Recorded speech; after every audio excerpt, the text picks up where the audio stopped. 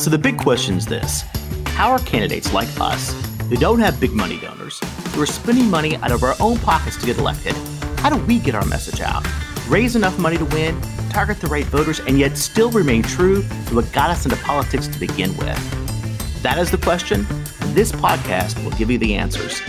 My name is Matt Wyatt, and welcome to Campaign Secrets. Welcome, everybody, to another edition of Campaign Secrets. My name is Matt Wyatt, and I'm coming to you from the great Commonwealth of Kentucky. I hope everybody's doing well right now. It's July. It's hot. I hope you're spending time with your family.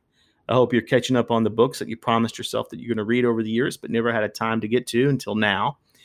Because those of us who are candidates, who are working campaigns, we'd be doing a lot of things different right now in a normal campaign cycle. Right now, we would normally be organizing and hosting fundraisers in person, not over Zoom. We'd be organizing walks door to door. We'd be doing a lot of face-to-face campaign time. And right now, we have to reimagine everything that we do in campaigns. We have to reimagine how we communicate with voters. We have to figure out where they're at and how to reach them in new and creative ways. But those are just tools. It all still comes back down to, how are you going to develop your message? How are you going to really resonate with those voters? And the person that I'm going to interview on this show today, John Rowley, is a longtime friend of mine. He's a Nashville-based Democratic media consultant. And what I respect about John is that he's in the middle of the fire. He's a Democratic media consultant in the South. And he's been in the business for 20 plus years. And he has seen the Democratic Party lose a lot of races across the South. And he has won a lot of races in the toughest areas that you could possibly imagine winning for a Democrat. And he's lost some tough races. And if you're going to learn anything in politics, don't talk to the ones who have the easy races. Don't talk to the politicians who always have won every race that they've ever been in, and it's been easy. Because they personally are fooling themselves often. They believe they have won their races because of whatever they believe they won the races by. The truth of the matter is, you never really learn anything unless you lose. You never really learn anything unless you've had those tough races in those tough places in those tough years. John has done that. He has the scars to prove it. He's earned everything that he's had. And if you're a Democratic consultant in the South, you earn everything that you have. And so this interview is one of my favorites. I hope you enjoy it. Well, I have the good fortune of talking with John Rowley today. John is a Nashville-based political consultant, someone who has a specialty in putting together messages and delivering those messages for candidates. And I've known John for quite a few years in the political sphere. And John, thanks for being on the show. Matt, it's great to be with you. Honored to be one of your inaugural guests as you roll out Campaign Secrets. Sounds good. So tell me a little bit about what you do and also what got you into being in the world of politics, or the dark art of this thing. Sure. Well, what got me into it was, I don't want to, I still like to think of myself as a young Turk from outside the Beltway and things like that. But Right. When I first got into the business around 1992, it's hard to imagine today, but there was so little information out there about how campaigns were run. It was almost a secret society. I mean, I think there were probably about 1,000 people who considered themselves paid political professionals and operatives and consultants in the whole country. And so when I was going to my guidance counselor at the college I was at, and you said you were interested in government or politics, they would give you 3 career options. Teaching. My parents were teachers. They didn't want me to teach. Law. I didn't want to be a lawyer, or work for the government. That just didn't sound that interesting to me. There was no West Wing at the time, for instance. And so I didn't think there were any ways to pursue a political, my dad was a history teacher, political, historical passion that wasn't one of those areas. There was no talking head TV. You didn't see this is pre-James Carville or Karl Rove or somebody being on TV. And so it was just a secret society. And so I just kept asking people over and over again, because all my college contemporaries were going into pharmaceutical sales, and that sounded like a nightmare to me. No disrespect to my friends in pharmaceutical sales, but and so I just kept asking people. Somebody said, well, maybe a lobby, and I didn't understand that. And finally, a college professor of mine at Western Kentucky University gave me the business card of this guy who had just defeated David Duke in the governor's race in Louisiana, and he said, this guy makes campaign ads for a living. And I'm like, I didn't even know that was a profession. I'd already worked in television and radio, full-time real jobs when I was 18 and 19. And not long after getting that business card in my hand, I kind of said, that's kind of what I want to do. And so I called this person 12 times before they called me back. I didn't really realize I'd called them that many times. I just had no options I liked, so I just kept calling them like every week. And the first thing, I pick up my phone one day, and this guy says, "Is this John Rowley?" And I go, "Yes, it is." And he goes, "This is Bill Fletcher, and you must be the most persistent SOB I've ever run into in my life." And so anyway, I kind of interned with this media consultant named Bill Fletcher. I worked for like $1,000 a month, and then waited tables at night to make another $1,000 a month for a year, about 70 or 80 hours a week, and worked my way from internship into creative collaborative position full time, and then was a business partner after a few years. And so that is my inglamorous 12th time is the charm entry into politics, and maybe a longer answer than you were looking for. No, it's great. It's absolutely fantastic. And we're the same generation, and we were, I think, the first generation that really understood what political consulting was. You go back to Matt Reese and some of these other things. It's not something that's been around for a long time. Mm-hmm. Exactly. Well, it's interesting to think back about other people that got into the business at that time. And I mean, I work in Democratic politics, and the Democratic Party is certainly a lot more liberal and progressive than it was nationally back then. But I also think about all the people I got into, and they were like me. They were making $1,000 a month, or $900 a month, or $1,200 a month, and so. It's interesting. A lot of the operatives are much more socialist than they were back then, but they're much better paid, I think, even when you adjust for inflation. I mean, the economy of it in a lot of places, there was no health care on a lot of the campaigns. Most of them have health care. And so that's, A, there's a lot more people involved and engaged. B, I think they're being compensated better than ever. So. Right. And there are more pundits than ever before, too. So you turn on television and everybody's talking politics. Everybody's an expert on politics. Well, that's kind of a pet peeve. I mean, I've done some of that too, so maybe I'm part of the problem, but I try to do it sparingly. I think one of the challenges is, and it's what I find, I get invited to be on TV all the time, but it takes a lot of time. And I mean, I've worked on 400 or 500 campaigns. I think the problem is you see a lot of people, D and R, on screen talking, and they've not even been involved in 4 or 5 campaigns. And they're a lobbyist in Washington or whatever. And so I think one of the problems with conventional wisdom, I think it's why, the conventional wisdom about Biden was off, about Trump was off, why the conventional wisdom is always off, is you've got a lot of people who've never really dealt with the beginning, middle, and end of a campaign. And you've got a lot of journalists and pundits diagnosing what just happened as opposed to having any understanding of what will happen in the future. Right. And, some of my friends that in D.C. or New York or, both sides of the coast, I know when Donald Trump announced, they all laughed. And I'm on the record saying at the very beginning, the day he had his press conference, I said, he's probably going to get the Republican nomination. He has a really good chance of winning. Because unfortunately, but the way he communicates, the way people, I think, would view him. And, we're from the same neck of the woods, and he was like a black swan, and he sounded different than other politicians. And it was, I knew that would cut through. Well, and I think the other thing is politics.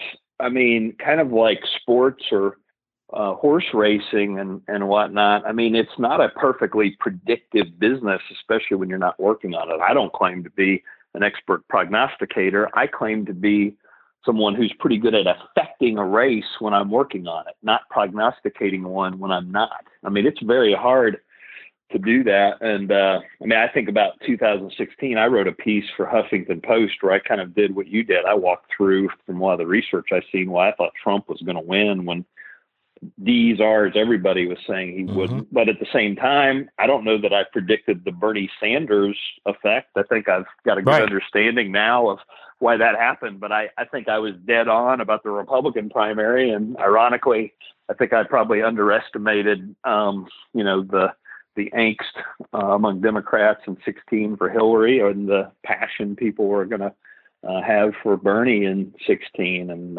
so anyway, so there's our indictment of the pundit class. So that's a good way to kick off things. When you started being a political consultant for Democrats in the South, Democrats had the majority in a lot of these state houses. They certainly did in Kentucky, and I think they did in Tennessee. So, I mean, you were right there on the battle lines of all of that, where it switched over from D to R, where, Democrats who had, been long-time incumbent congressmen that you work for, or, people that had state Senate seats, state rep seats that had never gone Republican, flipped. What were some of the successes and some of the failures during that era that we can look back on to say, as Democrats, this is what happened and what we could do going forward? Right. And this is what we're going to spend the next 2 hours on, right? Just this topic. Well, it's interesting. For the early part of my career, we really had the reputation for, winning really tough races, whether it's somebody in a primary who's 30 or 40 points behind for Congress and wins, or in really red places, Tennessee or Kentucky or Mississippi, or red parts of Ohio, Florida, California, et cetera. So kind of the red to blue was a big part of our model for a while. I mean, these days it's a horrible business model because there's just fewer and fewer persuadable voters in the red and blue places, and even the purple places.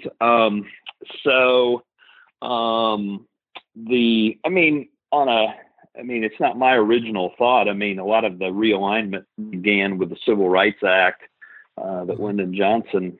And so there's a lot of ways to trace, kind of racial changes, and as the African Americans and non-white voters align much more closely with our party. And then, I think I think some of it, I'm not sure anybody has totally explained how tribal and hyper partisan we've come from 65 to 2020, and how we've gone from a party that was, made up of a lot of just kind of blue collar white voters to where that's the bane of Democrats' existence, and how, some of the thought leadership of the Republican Party used to come out of the Northeast, and, a Republican can't win a dog catcher race if they existed in the Northeast. There are no Rockefeller Republicans now. And then probably 15 years ago, I represented more quote unquote blue dog Democrats than anybody in the country, at least around Congress and state legislatures. And there's very few real blue dogs anymore. And both parties' ideological tents have gotten smaller, not bigger. I mean, the good thing on the Democratic side is that it's a much more diverse coalition in terms of women and having, more Latinos and African Americans and just a diverse group of people. The challenge is ideologically, I think both sides have gotten a little less diverse. And there's just less ideological diversity now. And I don't know, it aligns with my belief system. I'm not sure if it aligns to a permanent majoritarian party of fiscally conservative Democrats or pro-gun or pro-life Democrats. I mean, hey, it aligns with my personal views. I just don't know if we want to try to win a seat in rural / suburban Ohio or Missouri or Colorado, if that's where our candidates need to be or not. And for the long term, I mean, listen, we're in the middle of a wave. It's looking pretty good at the congressional level, but I mean, I think we ought to be in the business of, trying to trying to win. And I know, I have a Democratic perspective. I think a Democrat or a Republican have this perspective of win and hang on and govern, lead, and make a difference over a long period of time, not a, couple cycle period. And, I think another one of the problems in red places on the Democratic side is, I think, there's still a lot of, our party is in the Washington to New York corridor, and a lot of people in that corridor just find Middle America very, inconvenient to deal with. So anyway, I mean, there's no way to a long-term majoritarian rule without, there are some Virginia, Pennsylvania, Massachusetts, Illinois, very middle American places that are important, even though those are pretty blue areas right now. And so I think there's this psychosis of, not being able to really want to include or understand, all of the country. I think it's a challenge. It's certainly not the party leaderships, but I think when you live, or the party leadership, but when so many people just spend a lot of their time either in the Beltway or New York, it's an unreal experience that leads to, only wanting candidates that look like you and thinking Donald Trump has zero chance of winning. And if there are polls of media and consultants of both parties, and there's there was 2, 3, 4% of people that thought Trump could win. And so I think I think that's another thing that's going on. And so, I mean, the other thing is the Southeast has incredible growth happening right now and will continue to. And so there's going to be a chance for another realignment as a lot of people migrate to the Southeast. Like I live in Nashville. One of the number one places people come from is Portland and Brooklyn in terms of new growth. So over the next 5 to 15 years, the Southeast is going to continue to grow and be some of the faster growing areas. And I think giving up on any part of the country feels like the antithesis of the core value of the Democratic Party, whether that's a region or rural people or whatever. And I think eventually there'll be a sprinkling of a comeback in a lot of those areas.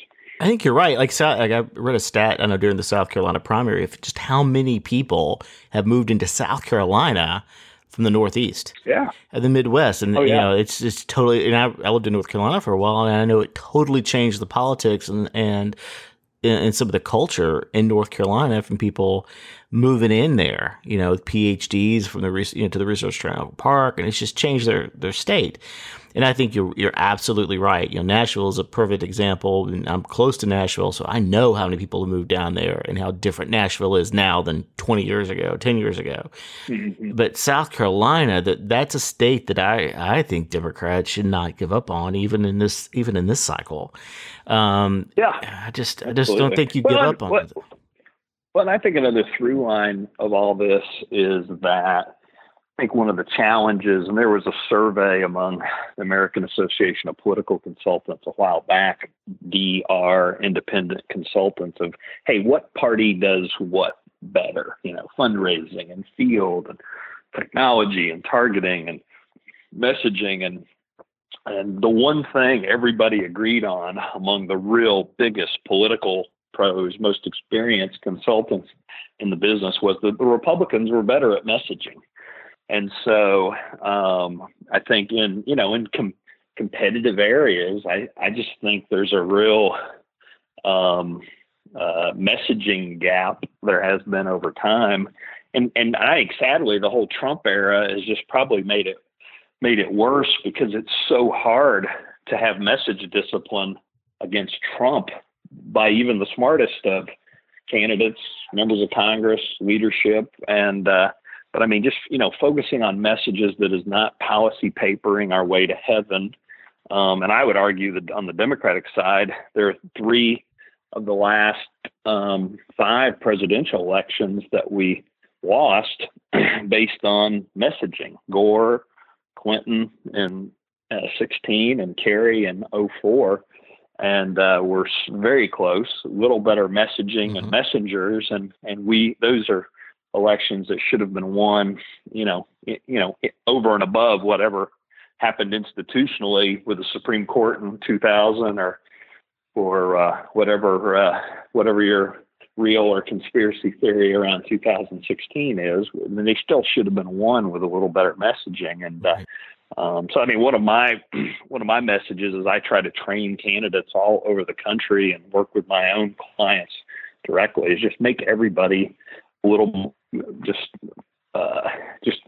focus on the essentialness of messaging, and then be better advocates to their friends and allies as they go out and run, and their organizations to just have a more focus on messaging. And because I think everybody knows messaging is kind of important, but until you feel it in your bones that, hey, the other side's kicking your tail because of this, then there's never really going to be change. It's kind of like, until you admit you've got an addiction, right.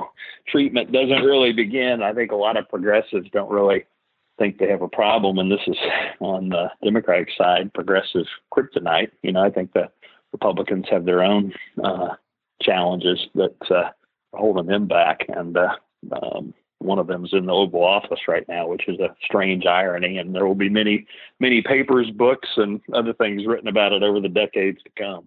But you're so right about messaging, and that's really where your specialty, I think, really is. But, I tell people we have all these fancy tools. We do things on digital, social. We can connect with people like never before. But what's really missing is the for crap messaging that candidates have. Because all these people that have these tools to show candidates, they've never worked in campaigns. They do digital, right? They do social media. They have not. They do not know what a message box is. They don't know how to do 27 words, 6 seconds, 3 points. They don't know that sort of thing. Yeah. So if you don't get the messaging right, then you're just wasting your money on all the fancy tools. Whether it's texting, which is such a big thing now, and that's great, but it's a tool. Messaging is what it comes back to. And how do you make craft the correct message for that platform?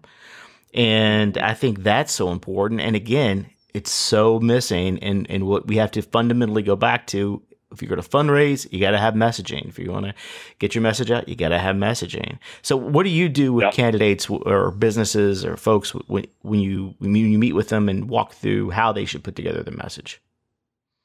Well, I mean, one of the biggest parts of the process is a discovery and prescribing, diagnosing process before you get to the prescribing process. And in the consulting world and the ad agency world, in the expert for hire world, there's always a model of you get brought in to help somebody, and the first thing you do is you tell them everything that's wrong, therefore giving them a number of reasons to need you more. And so, I mean, there's some of that anyway. People are looking for advice, but I think one of the first parts of the process of getting to work to help any cause or candidate or campaign is understanding what they're already doing right and what their strengths are, and figuring out how to amplify those, building those up, and then contrasting those strengths with the opposition's weaknesses. And then those two things have to be aligned with a third pillar of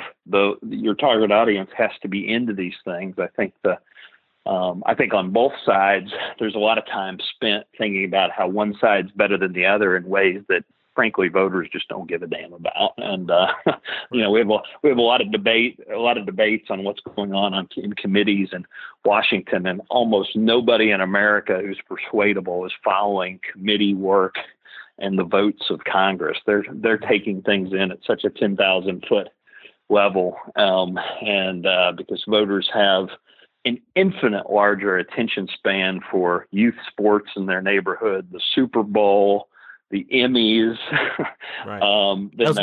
As well they should. We're nerds. As well they should. Well, I mean, they just do. I mean, I like to say, don't fight the human brain. Don't fight brain science on this. People only have so much attention span and can only remember so many things at one time. And this isn't an argument to dumb things down into generic platitudes, but it's an argument to meet voters and who you're trying to reach where they are, and So I think there's a way to do that in a clear, wet, persuasive, emotional way without, maybe becoming what you hate about the political process or maybe the other side and how they do things. Gotcha. I've always been a fan of direct marketing, and I just think that a lot of what works in politics are those candidates that understand some direct marketing tools, and Donald Trump is a perfect example of that. Everything he does is direct marketing, and it works, especially when you have this fragmented society and you have all these different things coming at the voters to get their attention away. You need something that hits them over the head, that makes sense to them, that cuts through everything, and can grab them. And I think so few Democrats. And I think that's one of the things that Bernie Sanders did very well, is to have a simple message. Right. Have a really simple message that makes sense to a lot of people, that people could get around. You campaign in poetry and you govern in prose. And I think Democrats do the opposite. We like to have our 20-point plan. And Bernie, if nothing else, is like a message consistency case study, because I haven't found too many things that he said dramatically different over the last 4 or 5 years. It's all just kind of, it's kind of a basic tenet of messaging, like him or not, of you find new ways to deliver the same old message. He didn't use the same over and over again. He didn't do what I call the Al Gore lockbox trap of saying lockbox over and over again. He found 20 new ways to communicate lockbox with different words. And so it's a message consistency success story in its own way, if you consider where he was 5 years ago and where he is now. And even his votes with the NRA and things like that, he handled it very well by just saying they're bad votes. Didn't try to explain it too much more than that. Of course, all of us, we know Vermont is a rural area. You cannot be a Democrat elected in most rural areas and be anti-gun. That just doesn't work. And I know a lot of my friends don't understand that don't live in those areas. But he explains. I think that's a great issue that demonstrates a lot of these points. Personally, I grew up in a rural part of Illinois, but I personally have pretty pinko views of what gun laws ought to be in this country. But I think the way gun messaging is done just becomes so condescending to people who are in the middle. If you think about it, I think a big part of your audience is a middle American female audience who probably has relatives who hunt. And I think a lot of the messaging that gets done becomes very condescending and preachy. And I'm on their side. I just think I've never been in a room, a meeting, met anybody. I've never been in any circumstance or witnessed it in life or in a movie where someone likes being condescended to. If you've run across it, please share it with me. And so I think this condescending messaging, both sides probably do it. I think the kind of the Northeastern progressives do it the best. And I think there have been some big challenges around gun safety on that. And I think the other challenge in the social media age, it's hard to keep control of your messaging, even if like Bloomberg's group or some other gun safety group has their messaging down. They've got 100 to 1,000 activists out there that are frothy and aren't on point of, maybe not doing some sort of condescending messaging, and then it kind of gets out of control. And so anyway, I think there's tremendous opportunity there, but I've been through so many shootings in politics, and we haven't seen a dramatic change in terms of legislation. Now we've finally seen a change in who's getting elected. Up until the last couple cycles, going against the NRA in middle America was political death. So I think we have seen a turn.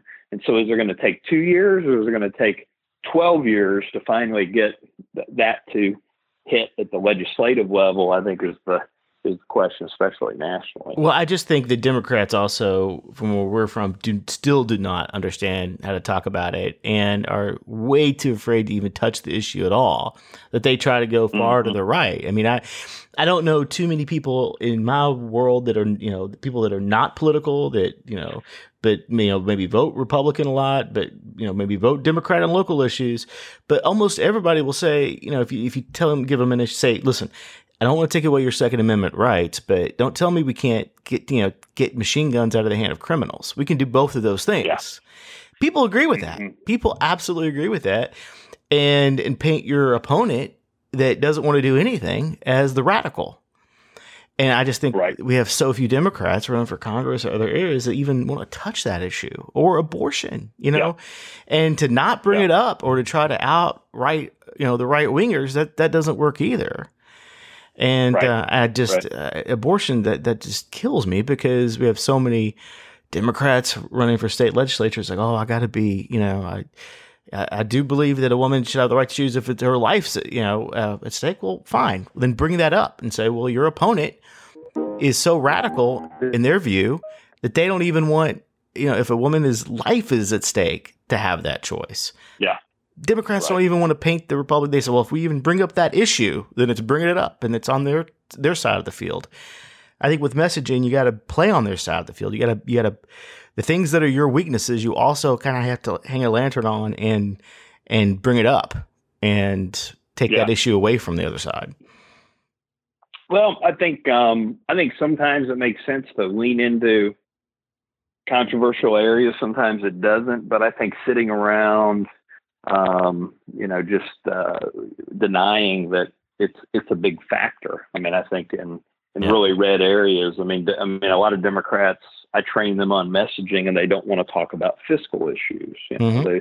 Almost everything we talk about has a financial component to it. Even I think in one of the last budgets for National Institute of Health for gun safety for the first time in decades. So it's like even the gun issue has a fiscal component to it, one way or another. And to sit around and know that the other side's playbook on page 3 is tax and spend liberal, and now it's tax and spend liberal socialist, and to not factor in, hey, how we fund things and our priorities is a big part of our messaging. So it's just, I'm just a big believer in not living in denial of what the other side's going to do. I mean, it's the old boxing thing. Some attribute it to Jack Dempsey or Mike Tyson. Everybody's got a plan until they get hit in the face. That's right. So, that's right. So anyway. Well, how do you see 2020 shaping up? I mean, we're in a weird time right now. What are you telling candidates how to get their message out? Right. Well, the first of all is in this unprecedented coronavirus time, I think, nobody's exactly dealt with anything like it, but the experiences we've had around, hey, how do you campaign after the Oklahoma City bombing? How do you campaign after 9/11? How do you campaign or govern or lead after a tornado or a hurricane and whatnot? The financial crisis. I mean, one of the tenets of communications in that circumstance, whether you want to think about it as crisis communication or whatnot, is, there's a few things we've learned. This is no time to be a political strategist, and try to manipulate the situation to your benefit. If you're in office, do the right things to help people, do the right things within your power to cut through the red tape of government, or be responsive to constituents, to get the word out about public health, about changes in election dates, and so doing the right thing is good politics in a crisis like this. So that's job one. I think the tone and tenor of this, and I think you see a lot of incumbent Democrats around the country, I think, just hitting this out of the park. And we've kind of ragged on the left a little bit in this, but I think a lot of the incumbents, from Congress to congressional leadership to state legislative leadership to governors, have hit this out of the park in terms of what I'm talking about, in terms of the tone and tenor of everything they put out. Governor of New York, Cuomo, governor of Michigan, a lot of other folks. It's been really public service announcement tenor. Mm-hmm. And so, I'm not trying to grandstand and make political hay out of this. It's like, hey, these are the health problems. This is the information people need. These are the financial problems. This is what we need from the federal government. So I think that tone and tenor of being at service to the public, as opposed to what we see out of the White House, grandstanding, every day. I think by last count, a week or two ago in Trump's press conferences, 116 times he had given himself a personal review that he had been doing a great job or some sort of superlative job. And so it's just amazing. I just think he's violating almost every rule of crisis leadership from a practical standpoint. He's probably doing a number of smart things in terms of getting his message out.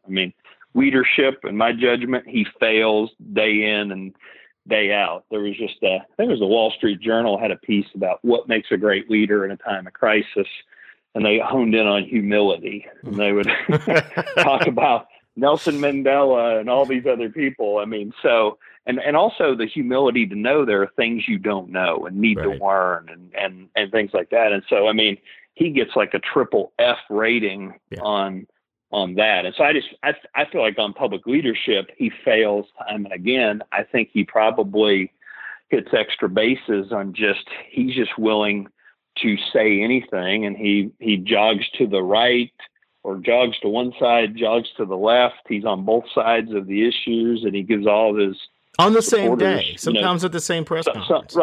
Right. Something to latch onto. And, just in the last hour or two,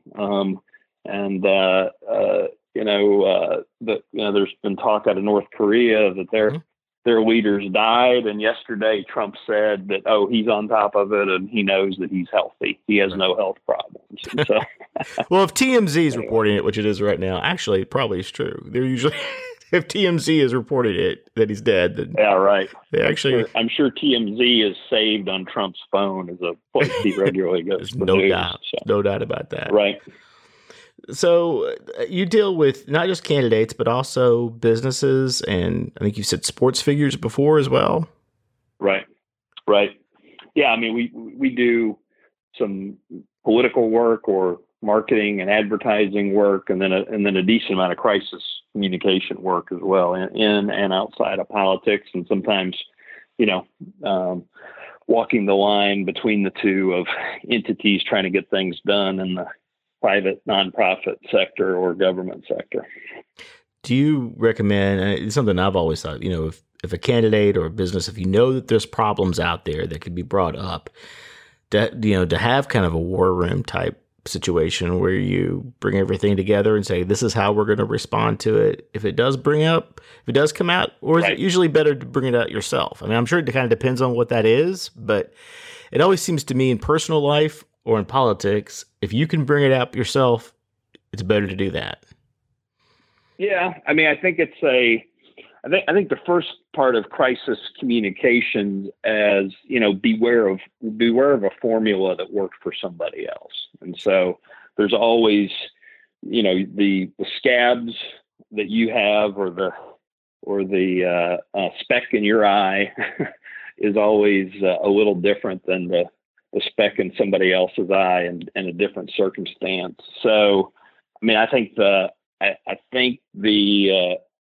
one tenet is, I think you want to drive as much of the storyline as you can. Now, get it out early, get it out often. Definitely used to be an old PR tenet of crisis management. Mm-hmm. But I just don't think I don't think it's a rule of thumb for every instance. That's certainly not how Bill Clinton survived the impeachment. He didn't tell the story on himself. No. And so I think there's always a danger of you generate a story when it wasn't going to happen. And honestly, in this day and age, we just have fewer and fewer media outlets that are funded with investigative people. And so unless you have an adversary who's going to get it out on you, but at the same time, the level of checking facts and the level of redundancy before a story hits is so low now. You don't have people in the newsroom saying, well, we have to get 3 sources on this. They just freaking run with it a lot of times. Yeah. No, that's absolutely true. If it's inevitable, something's going to get out. There's whoever is breaking the story impacts the storyline. If you break it on yourself, if it's inevitable, it's going to come out.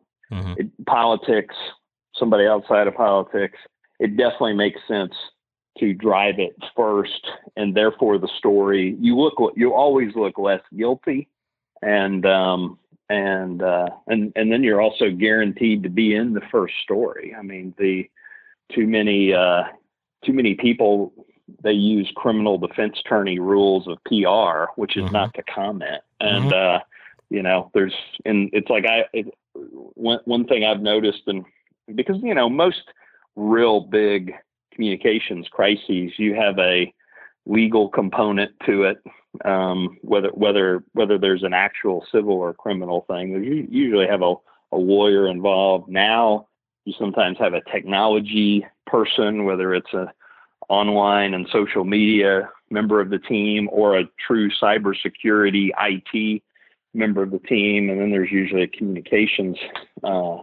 leg of the stool. But I've always noticed that a lawyer never gets fired for giving bad PR advice, and so and your political strategist or your communications person, doesn't try to give legal advice, and right. So lawyers can't drive a PR strategy. I think there's also 2 types of crises. Typically, there's ones that have imminent regulatory death penalties, someone's going to get fired, someone's going to be in civil or criminal jeopardy. And so in those instances, the lawyers kind of do have the trump card in the strategy. The communications people have to shape a comms strategy internally and externally around what's happening legally. But if you have a pure comms problem, like I had a pro football player who had been, had a kind of a false accusation against him, and we were confident we had video evidence that whatever he was accused of was had not happened. So we were very confident in our criminal civil standing in the matter. That was a communications problem, and so in that instance, I think the comms and communication strategy team trumps a little bit what the legal team wants to do, because we just don't have as much jeopardy. And if you're a NFL player, if you're not going to lose a lawsuit or go to jail and you think your case will be dismissed, you really have a problem with communications, because the league is very focused on, you get in trouble. Right. You get kicked out of the league. Right. And this particular person had about $11 million roster bonus we helped them hang on to. But so I think we have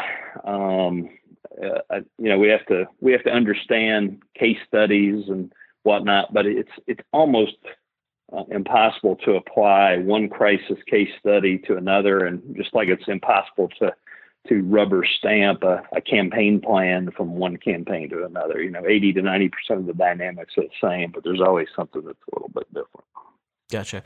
Well, John, thank you for being here. And one last question I got to have for you. If you were running for Congress or even the state legislature, what's just the top 3 things you ought to be doing when you make that decision?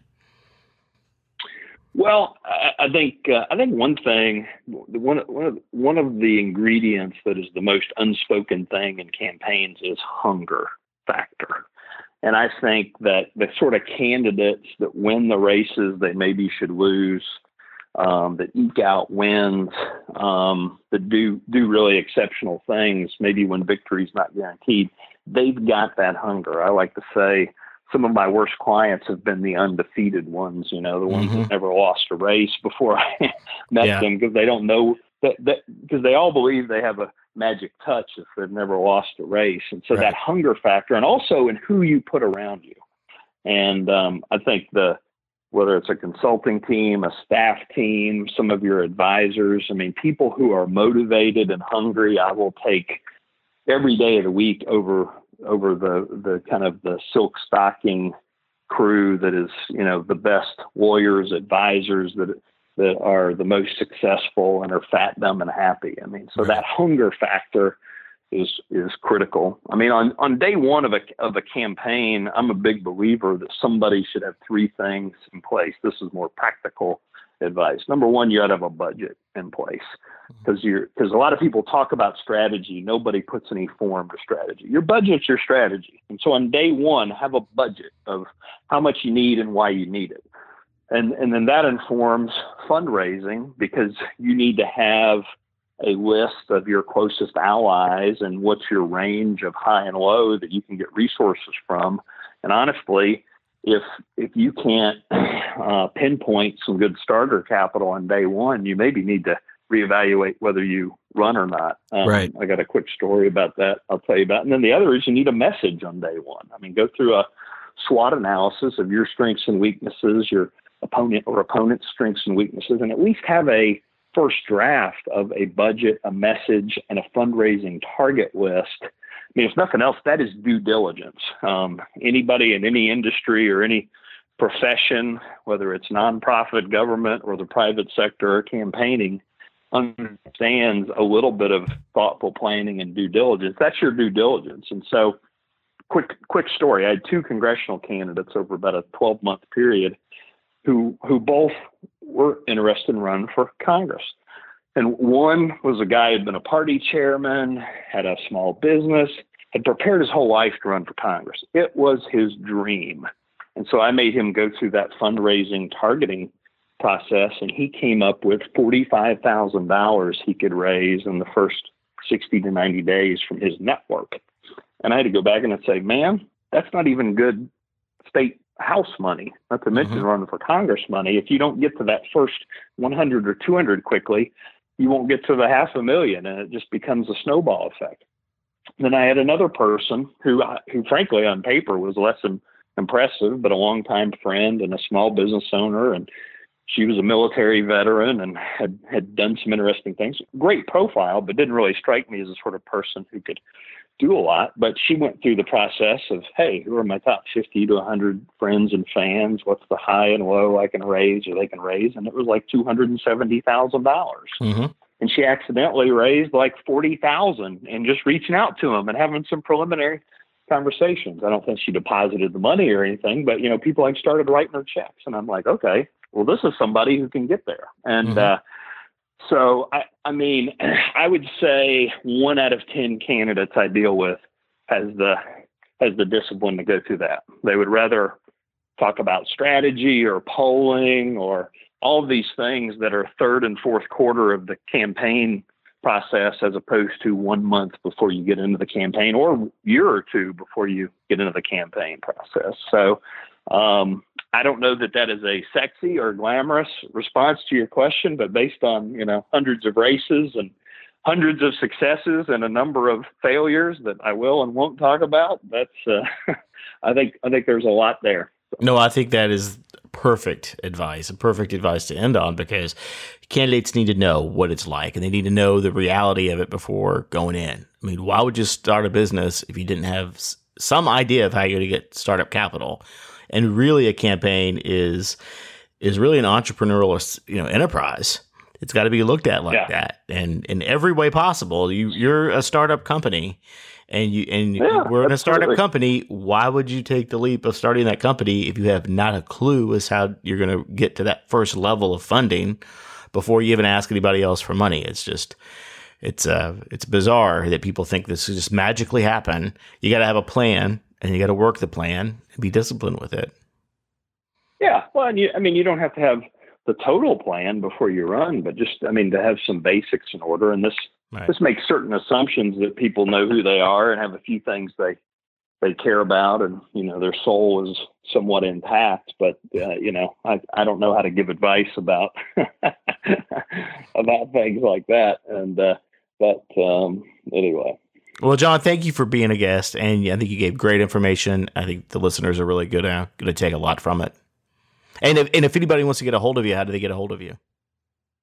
Sure. My company is CounterPointMessaging.com, and my email is just JR, my initials, John Rowley @CounterPoint CounterPointMessaging.com. And I'd love to hear from anybody that's got questions, or I'm sure there's something they will have disagreed with, since it is politics in America in 2020. So I always like to get those as well. I've been on Fox as a Democrat a number of times, and I've had people with my same last name who write in and say I'm a disgrace to the Rowley name. Oh my God! So it's like, so it's always interesting to hear from a wide range of people. But no, this is great. I'm glad you're leaning in, Matt, and I think you've got a lot of other great content in the pipeline, and I look forward to listening going forward. So rock it. All right. Well, I'll talk to you later, man. Want to learn more campaign secrets? Want to learn how to start raising money for your campaign, even during these uncertain and unpredictable times? You want to know how to craft a winning campaign message? Then you need my free ebook, Campaign Fundraising Secrets. Head on over to campaignfundraisingsecrets.com now. Put in your name and email, and you can download a copy of this easy-to-read and implement guide. While you're there, sign up for your free 7-day Campaign Secrets Challenge. It'll walk you through how to campaign in the middle of this crisis, creating your fundraising system, crafting a great campaign message, and much, much more. I hope you learned a lot today, and I'll see you next time on the Campaign Secrets Podcast. Take care.